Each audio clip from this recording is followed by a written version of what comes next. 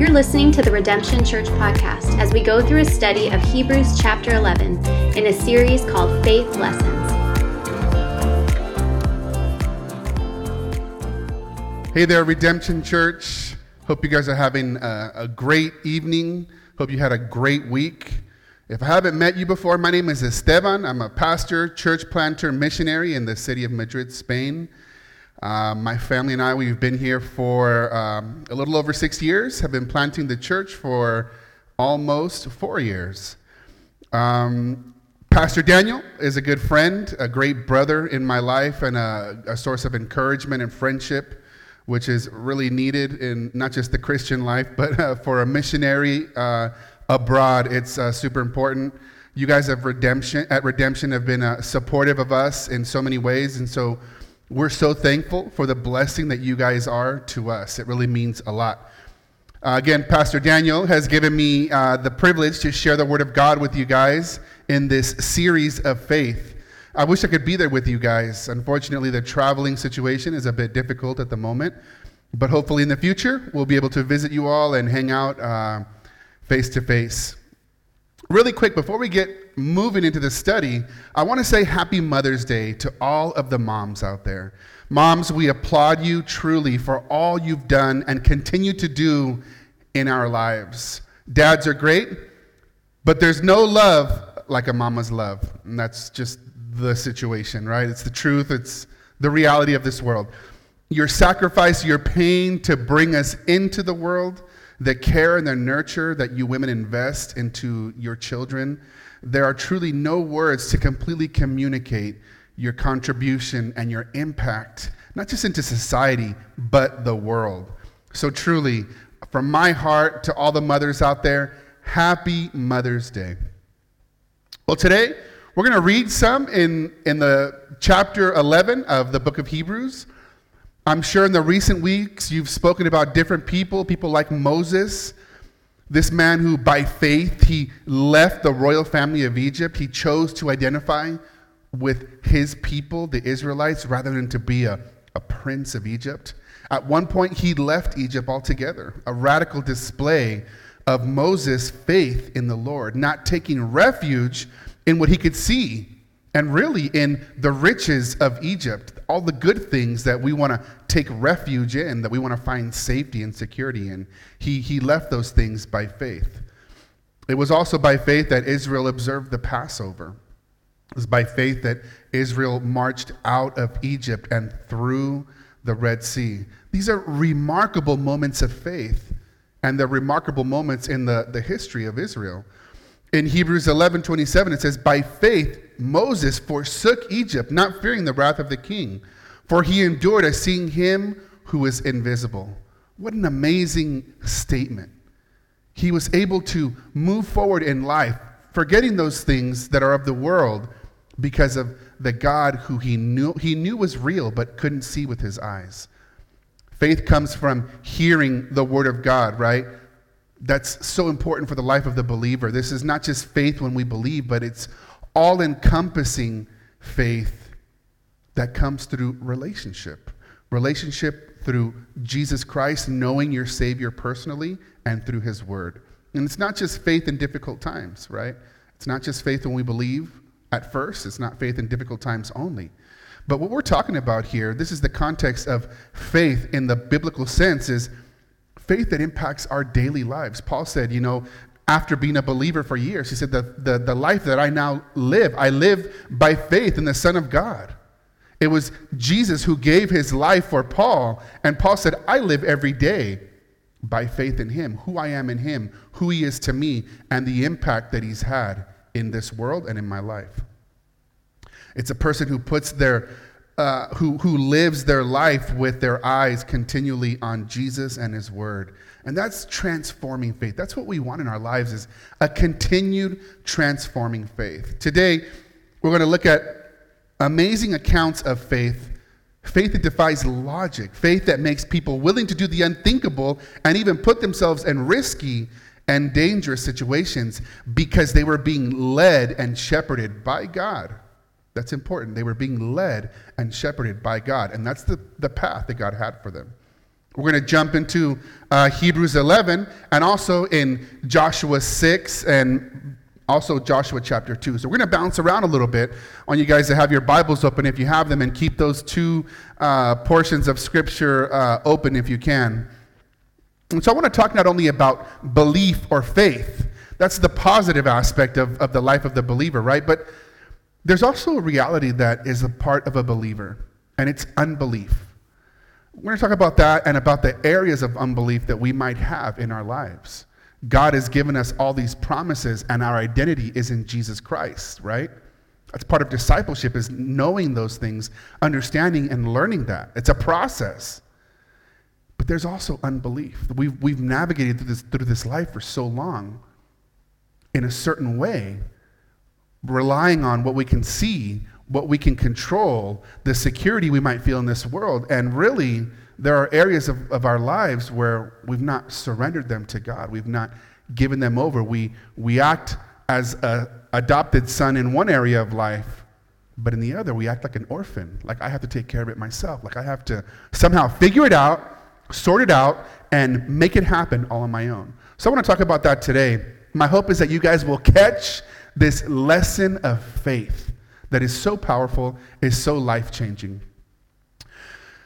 So let's jump into these characters that we're going to see.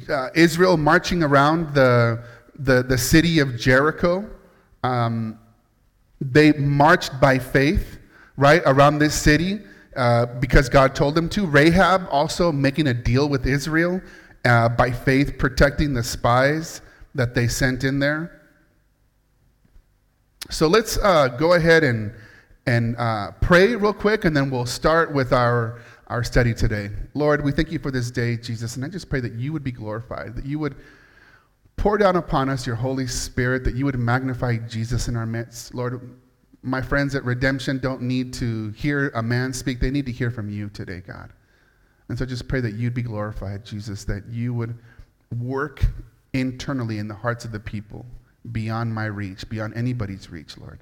They're yours. And so we pray that you would be glorified today, and that your work would be continued in our lives as believers, as Christians, as sons and daughters, as disciples, for your glory. In Jesus' name, amen. All righty. Well, Israel came to the city of Jericho, right? They, by faith, marched around this city because God had told them to. In the case of the people, they cross the Jordan River and they come to the city. They're outside, and there's these walls around this city. They were commanded by God to march around the city for 7 days. They were subject to all sorts of things, ridicule perhaps, by the people standing up top, maybe hurling insults. Maybe they were hurling rocks. Maybe their lives were in danger. I don't know if they were that close, but at any rate, it must have been an interesting few days for these people of God. They were probably subject to their own potential doubt. Maybe, God, what are we doing here? Is this really a plan?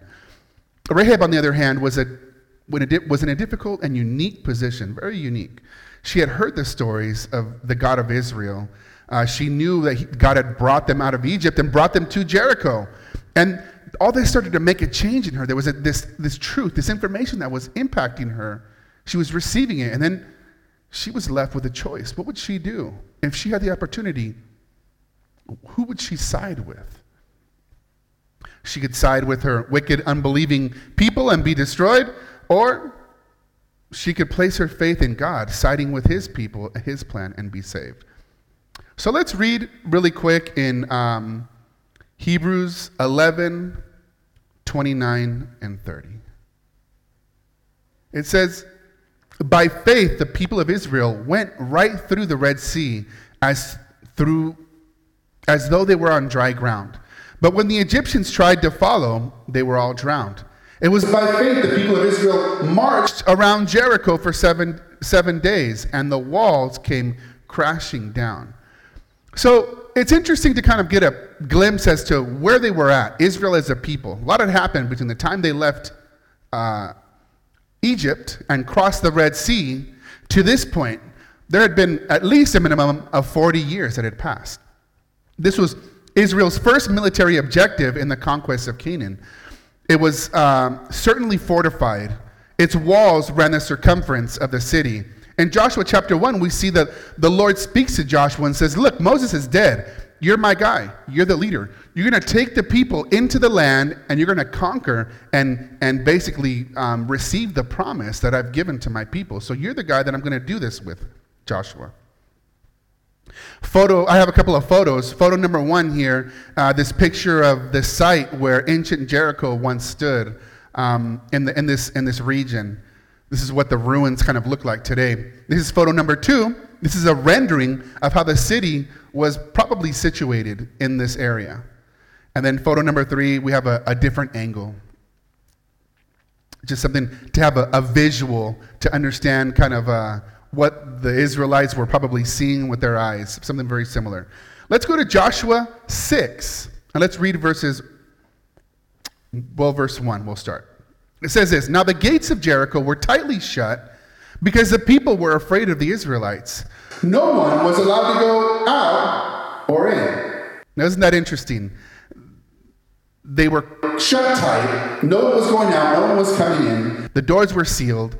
Ancient warfare was a little bit different back then, right? They didn't have any airplanes or other big machines, any guns. There were no giant elephants ridden like chariots like in Lord of the Rings. No. No doubt the Israelites arrived at the city of Jericho with questions on their mind. God, this is a big giant city. What are we going to do? Look at what the Lord tells Joshua in Joshua 6:2. It says, but the Lord said to Joshua, I have given you Jericho, its king and all its warriors. What a statement. In case you're wondering, guys, if today you're thinking any kind of doubts in your minds, let me make it clear. If the Lord gives you something, it's yours. It's yours, right? What happens though?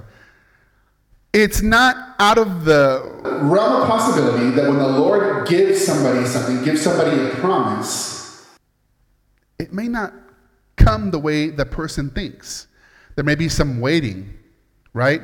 Often with the Lord, the road to receiving the promise can be different than you thought. We've got expectations, and we want the Lord to meet those expectations, but the Lord isn't subject to our whims and wills and wishes, right?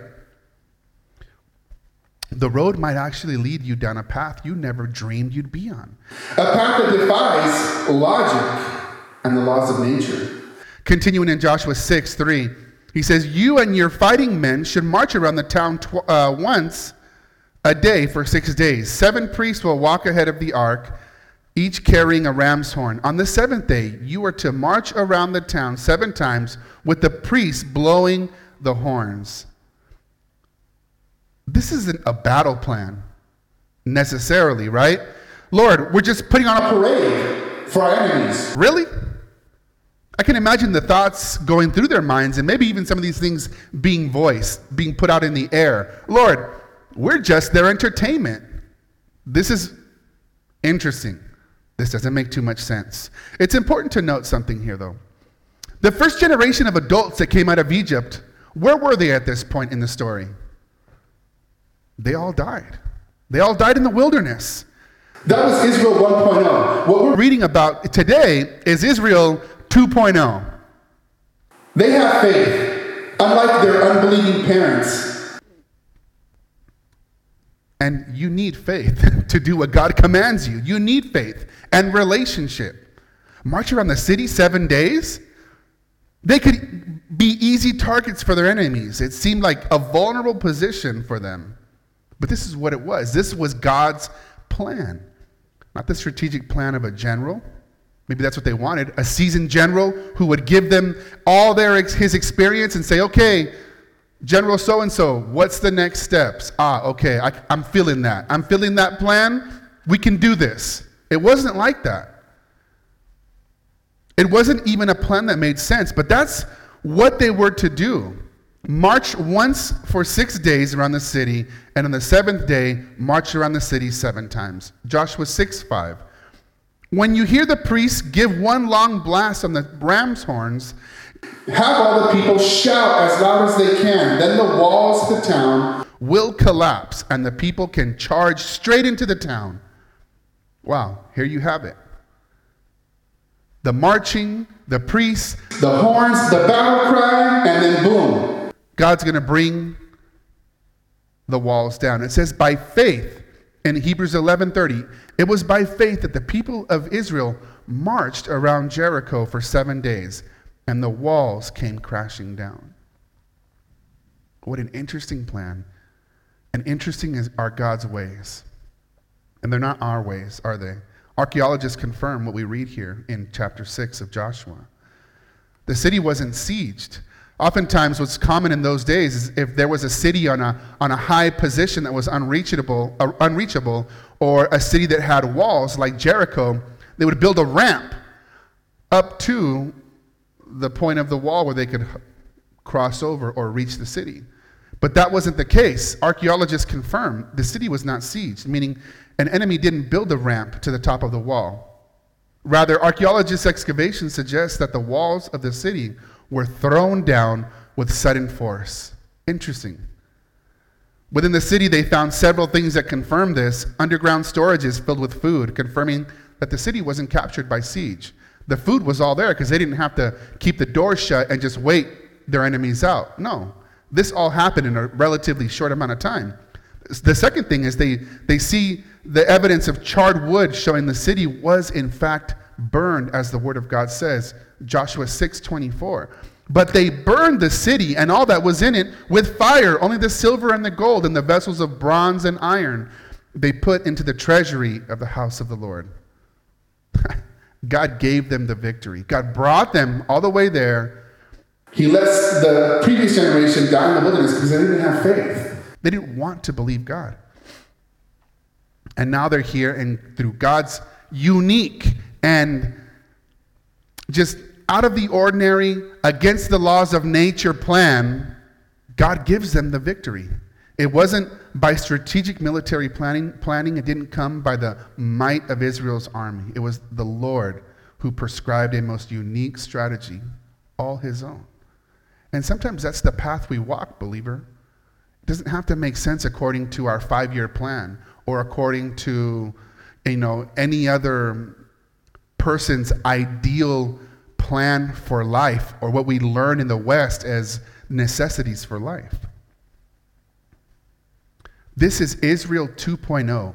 Israel 2.0 had the choice to believe and move forward, trusting the Lord. Okay, we receive the information. Yeah, we're going to go forward, Lord. We're going to trust you on this. We're good. We're with you. Or they could fall back into unbelief like Generation 1. But what happened is they caught the lesson. They learned that the Lord was trustworthy. They learned from their parents' mistakes and they walked by faith in the Lord. They weren't without their failures. They were not perfect people. There are none. I'm not perfect. There's nobody in the church that's perfect. But their trust in the Lord got them to their destination. They moved forward. Their inward faith, guys, produced outward actions. And those were actions of obedience, actions of taking steps forward. And what happened? They ultimately saw the victory, and in the end, this generation entered the promised land. Well, let's continue in Hebrews 11. It was by faith that Rahab, the prostitute, was not destroyed with the people in her own city who refused to obey God. For she had given a friendly welcome to the spies. Rahab, this really interesting character for us. What do we think about this lady? Interesting how God just puts people into his plan, into the Bible, right? She's a colorful character for us to deal with. Many of us today, it might be difficult. It might be difficult to see somebody in the church and kind of see what their life is like and say, well, what are they doing there? Should they be there? Should the leaders have let them in there? They haven't cleaned up their life. Maybe there's some exceptions and some differences in the church, but God still uses people in their imperfections. We might have difficulty with Rahab to consider that such a woman is in a long list of characters in the Old Testament who walked by faith here in Hebrews 11. Because we tend to be sin criticizers, right? I just want to talk about this for a minute, because I see it in my own heart. I'm a critic. But when it comes to us, we give ourselves what? All the grace, all the understanding in the world, and then some. We make excuses for ourselves, and we justify just about everything that we do that we know is wrong. Oh, I messed up, but God, you know, I didn't mean to do it. But when it comes to somebody else, we judge on a completely different scale, right? We put different standards on that person. The level of grace that I give myself versus the level of grace that I give to that other person is in much shorter supply for them than it is for me, or for somebody that I really like or love. We judge and we criticize, and in our minds even crucify others for their sins. We become the judge, jury, and the executioner, and we just think in our hearts and our minds, well, God, they shouldn't be getting away with that. Christians can be very similar to Pharisees in Jesus' day. All nice and pretty and clean on the outside, but filled with a heart of stone on the inside, judging others and having a works-based, performance-driven relationship in this world and with God. And if they don't meet our standards, if they don't work like us or perform like us, oh, well, shame on them. This all happens on the interior, on the heart. Typically, we people who think and act like this, they rely on their own good works to make themselves feel good before God. We criticize sin in others to make us feel good and be completely suffocating the work of abundant life that the Lord wants to do in us. But the reality is, guys, is that God uses us with our flaws. He used Rahab in a powerful way in all her flaws and with all her sin plainly in sight. Let's go to Joshua chapter 2, verse 1. Now Joshua, the son of Nun, sent out 2 men from Acacia Grove to spy secretly, saying, go view the land, especially Jericho. So they went and came to the house of the harlot named Rahab and lodged there. And it was told the king of Jericho, saying, behold, men have come here tonight from the children of Israel to search out the country. The king of Jericho sent to Rahab, saying, bring out the men who came to you, who have entered your house, for they have come to search out the country. Then the woman took the 2 men and hid them. So she said, yes, they came to me, but I did not know where they were from. And it happened as the gates were being shut when it was dark, that they went out. The men went out. Where the men went, I do not know. Pursue them quickly, for you may overtake them. But she had brought them up to the roof and hidden them with the stalks of flax, which she had laid in order on the roof. Another company of spies gets sent out from Israel to go into this region. The king knows that they're there. And when he knows where they went even, into the house of Rahab. So he sends for them, questioning Rahab. And what does she do? She flat out lies about it. She protected them. Joshua 2:6. Now, before they lay down, she came up to them on the roof and said to the men, I know the Lord has given you the land, but the terror of you has fallen on us, and that all the inhabitants of the land are faint-hearted because of you. For we have heard how the Lord dried up the water of the Red Sea for you when you came up out of Egypt, and what you did to the 2 kings of the Amorites who were on the other side of the Jordan, Sihon and Og, whom you utterly destroyed. And as soon as we heard these things, our hearts melted within us. Neither did there remain any more courage in anyone because of you. For the Lord your God, he is God in heaven above and on the earth beneath. What an interesting situation. They heard it. Fear had fallen in the city. Rahab says that their hearts melted within them. They heard what happened all the way back in Egypt. Word spread. These people were Canaanites.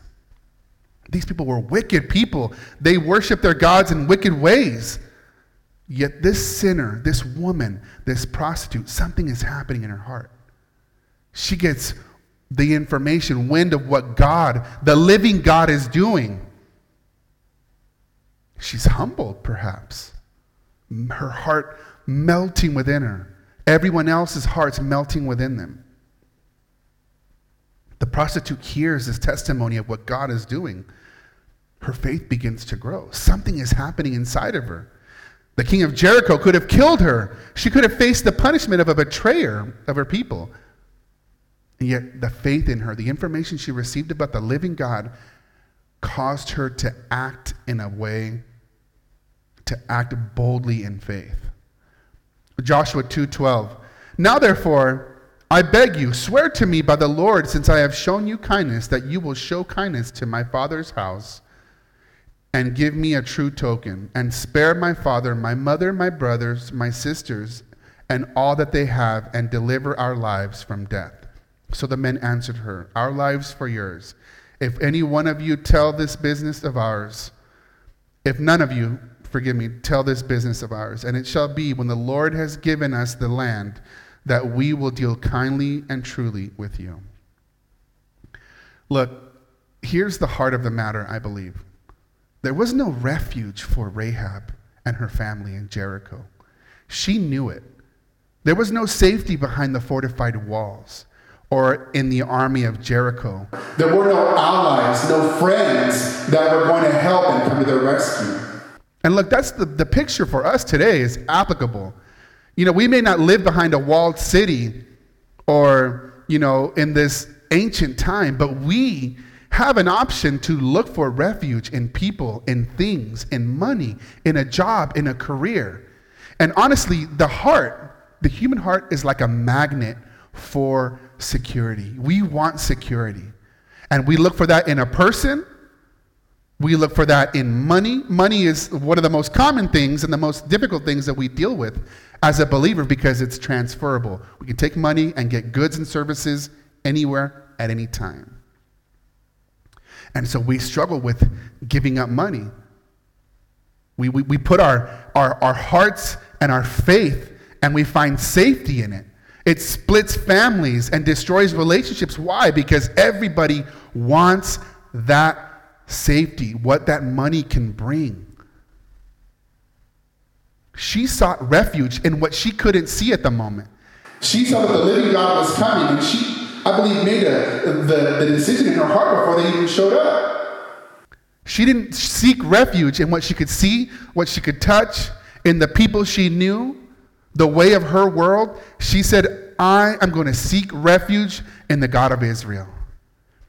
It was by faith that Rahab the prostitute, Hebrews 11:31, was not destroyed with her people in the city who refused to obey God, for she had given a friendly welcome to the spies. What did God do after the Israelites marched around the city and blew the trumpet? He caused the walls to come crashing down. And they entered the city, they burned the city. Only Rahab and her family were spared because of their faith, because of her faith. Archaeologists confirm that only one portion of the wall of Jericho was left standing. It was the northern portion. And this is just one of the coolest parts of these verses, I believe, or what these verses show us. Where did Rahab live? She lived on the wall of the city. Joshua 6:15. Then she let them down by a rope through the window, for her house was on the city wall. She dwelt on the wall. That's verse 15 in Joshua 6. Before the Israelites burned the city, Joshua commanded the two spies to go into the house of Rahab in order to keep their promise and to spare Rahab and her family. Look, she was a prostitute. She lied to the king. And I realize for us Christians and many people out there, this could be scandalizing, especially for those who have this works-based, performance-driven life before God and with others. But the reality is this is an amazing expression of the graciousness of God, a display of the grace of God. She didn't have to clean herself up. She didn't deserve anything, but it was by faith that she trusted in who the living God was. She simply believed and trusted in the God of Israel. You know who this woman, who the daughter-in-law of Rahab is, right? Anybody know? Anybody? It's Ruth. Rahab was the mother of Boaz. As in the book of Ruth in the Old Testament, she married a man named Salmon. In fact, Rahab and Ruth, these outsiders, these Jewish or these Gentiles, they're both related to King David. And did you know that they're both included in the genealogy of Jesus Christ in Matthew chapter 1? Go read it. Their names are there. It was by faith. It was Rahab's faith that caused her to forsake the old life. It was faith, her faith, that caused her to trust in the God of Israel and hide the spies. And it really shows us that anybody can come to this saving faith in Jesus Christ. And God, I love this, God being so precise, orchestrates all things according to his perfect will, even preserving one little portion of the wall of Jericho, because this woman who these spies made a promise to was living there. Her faith saved her. By faith, she was saved. As believers, I believe we can see spiritual picture within Egypt that we can apply to our lives. And really, throughout Israel's journey, there's just a lot of spiritual application for us. Our relationship with God begins when we put our faith in Jesus Christ, right? God, I see the problem. I'm a sinner. I bear the weight of my sin on my shoulders. I bear the consequences. I need your help. I know if I die this way, I'm going to spend eternity in hell, and I want to trust what you did. You lived, you died, you resurrected, all to pay for my sins and make me clean and give me the open door to new life. I put my faith in that. That's where relationship with the Lord starts, right? Trusting in him for our salvation. It's also like Israel observing the Passover before they left Egypt. Faith that saves. They put that blood on the doorposts when the destroyer came over the land to kill the firstborn. If that blood was there, they were okay. That's faith that saves. We begin to march forward in our Christian walk like Israel marched out of Egypt. Oftentimes when we step into this relationship with the Lord, he does a work of deliverance in our lives. Delivers us and from circumstances and from addictions, and he gives us a new path, right? Like the Israelites crossing the Red Sea. It was miraculous. He delivered them. But what happens when we continue to walk with God? There are different seasons in our walk with God. Wilderness seasons. Like Israel found themselves in the wilderness. Seasons where we aren't surrounded by all of the things that made us comfortable at once. The way that we saw the world, the way that we functioned, maybe trying to control situations, manipulating things, having the food or the resources right in front of us. Israel no longer had the meat and the onions and the garlic. They didn't have the Nile River right there. They were in the wilderness. They were in the desert. They had the living God with them, but something needed to be rearranged in their hearts. What happens is we find ourselves in situations where things are different. The things that we long for, the things that the world offered us that comforts us, we no longer have that security. That's Israel 1.0. Once they left Egypt, the reality is, folks, they had zero faith. They accused Moses and God of wanting to kill them and their families in the desert. They wanted to return to Egypt. Imagine that. God does this amazing, miraculous miracle upon miracle. He's keeping his promise. After hundreds of years, they're slaves. He's going to rescue them. And they say, just after the fact, oh, God, thanks for nothing. You brought us out here because there were no graves in Egypt. Thank you. Thank you. I mean, that's their attitude towards God. It became evident in that generation that they would not trust God for their lives. They would not trust God for what was ahead. They would not trust God to conquer and to bring them into Canaan. That's applicable for our lives. This is where I believe the unbelief is evident in our lives, guys. Maybe today you find yourself in a place where you have no options. You're in a tough situation, or you're in an impossible situation, and you're longing for something, or you're longing for something you don't have. And you don't see how God can provide it for you. You're struggling with temptation, perhaps. Temptation to criticize God. God, thank you. This is awesome. I mean, you want to kill me, don't you? You really do. You hate me. Maybe there's a temptation for you to go back to the old life, to go back to Egypt, temptation to take matters into your own hands. Look, believer, God deliberately at times puts us in places where he is our only hope. Because there's something that needs to change. He puts us in places where he is our only help, he is our only refuge. And oftentimes we have to wait for him to help us, or to provide for us, or to rescue us. And we don't like to wait, do we? It's uncomfortable. It doesn't feel safe. It doesn't feel like we're in control. How many of you people are control freaks? How many of you people like to be in control? And when you're not in control, you feel like you can't breathe. Be honest. What will you do while you're waiting? What do you do while you're waiting? Will you trust the Lord? Or will that unbelief in your heart produce a harvest? There's unbelief in our hearts. There's unbelief in my heart. I'm telling you this straight out. Do you know what harvest unbelief produces? It produces a harvest of continually trusting yourself. Sometimes you don't even know what's happening. You're on autopilot. You've been on autopilot for 10, 20, 30 years. This is how you operate.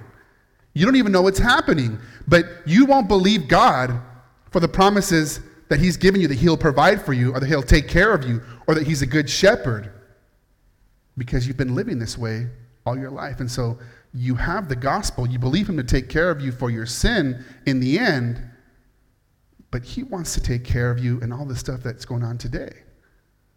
But we continue to operate in unbelief, manipulating, lying, defending ourselves, trying to gather resources to make ourselves feel safe.